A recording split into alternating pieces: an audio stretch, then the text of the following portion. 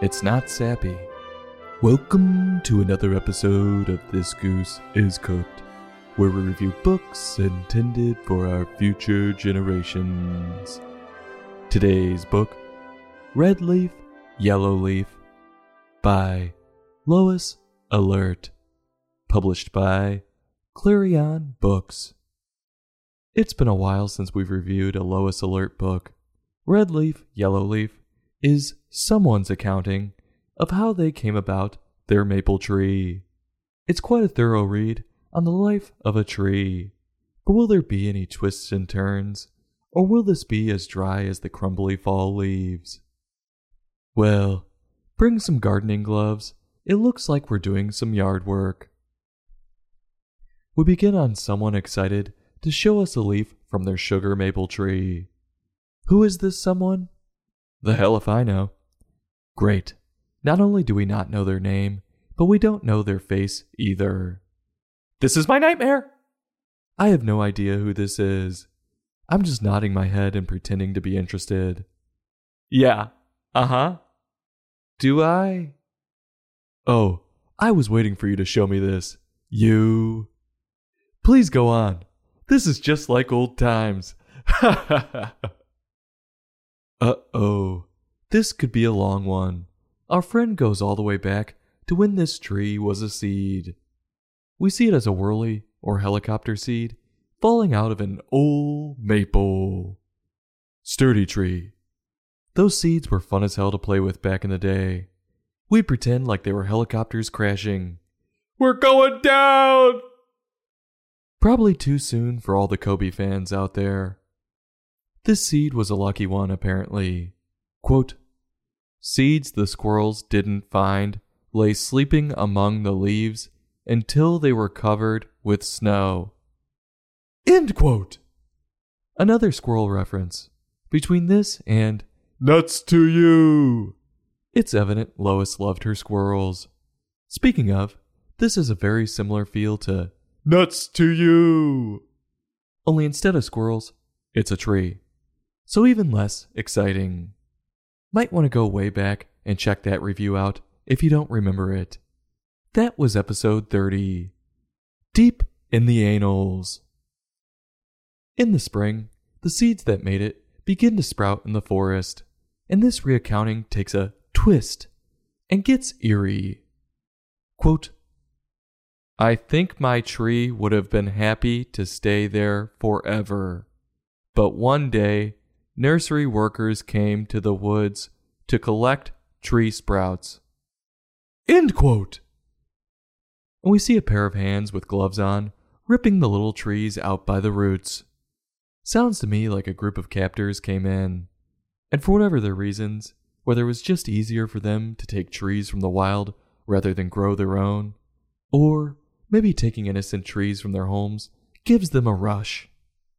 The lowlifes yank the trees from their birthplaces, hold them captive, and leave not one fingerprint behind after the job is done. It's all so scary, and it happened so fast. I mean, this could have happened to anyone. Why this poor sap? These sickos spend years grooming the trees into the vision they have in mind. Think those women who steal people's children and raise them as their own. And the children aren't found until years later, when they're like, wait a minute, you don't look like me, and you're quite abusive to someone who's supposed to be your flesh and blood. And then they bust about that bitch. I believe it was the Disney movie Tangled that was one of the first to shed light on this difficult topic. Will these captors have something different in mind than just raising the trees as their own? They rip the trees out of the ground one more time and throw a burlap sack over their roots and tie them up to sell them to a willing participant. They're tree traffickers. That's quite a racket these people have.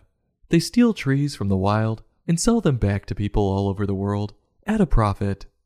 It's a tree trafficking ring that I had no clue was going on, that Lois either knowingly or unknowingly unearthed.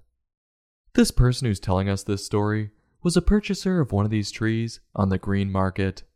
The person went to what they call a center, and picked out a tree of their liking. Then the person's puppy dug a hole in the backyard while this person held the tree still with their hands around its trunk, and then they proceeded to plant it. The tree stuck in a backyard with this family while it wished to be free among the other trees.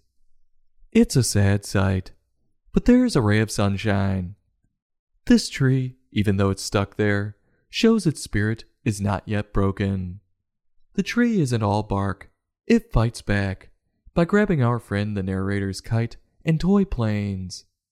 If that isn't a blow, I don't know what is. Losing a kite in a tree is the worst. Try as you might to pull on the string to yank it out, it only gets further stuck, and eventually the string breaks. The kite just sits there in plain sight, taunting you. So close, yet so far. Well, this recounting ends with the narrator having us guess what their favorite time of year is to look at this tree. It's fairly obvious by the pictures and the title, it's fall. Is it because the tree looks to be dying around that time of year? One would have to say, yes. There is clearly some animosity between these two. This was great insight into the tree trade that I never knew was happening to poor defenseless trees. This goes to show you, if a tree is ripped from the woods and there's no one around to see it, it didn't happen. Let's just say, I can see the forest through the trees. Lois's writing was a little dry with this one, like many documentaries are, but I can say I learned a decent amount about trees. Though, I do think there were opportunities that she missed to make this a little more engaging. As for her illustrations, I wish she had more confidence, because again, like in Nuts to You, she had writing next to the objects in the pictures telling us what they were. I didn't need it. I knew what they were. Her art, and that's what it was beautiful. She had a wonderful distinct style that kept me turning. What was interesting was she only showed hands in the pictures throughout. I would assume that was to keep the anonymity of the people involved in the documentary. To sum it up, if you're curious about trees, which I know I wasn't, this is one to pick up. So on a scale from 1 to 5, I'm giving this book a 3.1. I'll have a heapin' helpin'. This goose is cooked. Join us next time for another in-depth book review.